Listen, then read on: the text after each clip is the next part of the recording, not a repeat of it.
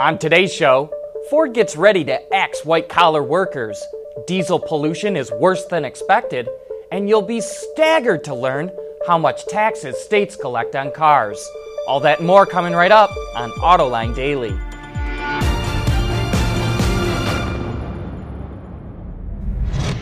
This is Autoline Daily, the show dedicated to enthusiasts of the automotive industry.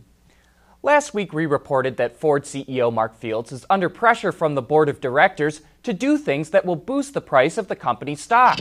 Now, Reuters reports that Ford might get rid of 10% of its salary workforce in North America and Asia. They will be offered buyouts as part of a plan to cut costs by $3 billion a year. Well, here's our Autoline insight. We think that Ford could be getting ready to get rid of 3,000 to 5,000 employees. If it really has this much fat to cut, or if it's preparing for a downturn, then this is a good move. Hopefully it's not just a knee-jerk reaction to placate investors, because Ford is not going to attract high-tech workers to work on autonomous and electrified cars if they think they could just face layoffs in the future. No matter what the company does, it can't seem to placate the investment community. As we pointed out last week, Ford stock already has the highest price-to-earnings ratio of any car company in the world. We also expect the company to announce some production cuts. In the U.S. market, Ford has 5 product lines with over 90 days of inventory, including the Mustang, Taurus, Fiesta, Fusion, S-Series, and Transit Connect. And the reason why Ford's possible layoffs make the national news is that the auto industry is so important to the economy. And here's a great example. Wards Auto compiled all the taxes that U.S. states collect on vehicles. This includes the state sales tax on new and used cars. It includes the tax on fuel, on licenses, and on vehicle operators.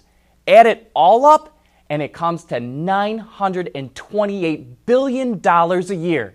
Now that's a lot of shekels. Coming up next, Continental wants to transform the dashboard with 3D displays.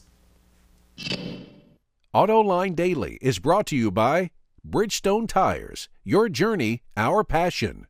Dow Automotive Systems, advanced materials that deliver better results. And by Lear, a global leader in automotive seating and electrical systems. If you work in the industry and are looking for something unique to set off an interior, here's a new instrument cluster that caught our eye. Supplier Continental developed a new digital cluster with a 3D display surface. It features what Continental calls optically bonded topographical elements, or in other words, it gives the elements more depth to seem like they stick out from the surface of the display. It's able to integrate a number of features into the cluster, including driver assist systems like pedestrian detection. You know, it kind of reminds me a little bit of Audi's virtual cockpit, but with more of a 3D element added to its other features. The supplier Faurecia is known for its interior solutions, especially seating, but it now has the ambition to become a leading supplier in fuel cell technology as well. It says by 2035, there could be as many as 5 million fuel cell vehicles in production, and to help support that, Faurecia is going to start making fuel cell tanks. It has teamed up with Stelia Aerospace Composites to design, industrialize, and commercialize high-pressure hydrogen tanks made of carbon fiber. Now, some of you may think that carbon fiber is not strong enough to withstand the 10,000 psi that hydrogen is stored at, but these tanks are able to take a direct shot from a 50 cal rifle without being ripped to shreds. Coming up next, both Audi and Volvo are working on integrating Android's operating system into their vehicles. For the people at Dow, racing is a sport and a science. We enjoy one and learn from the other. But like most competitive people, we like winning at both. This is the human element at work. Dow.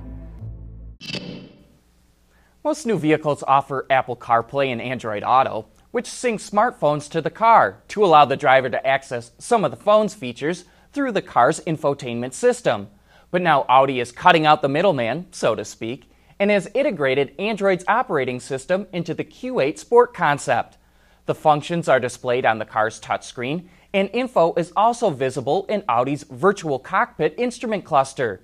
The car still features Audi's map system, but drivers can choose to use Google Maps for navigation instead.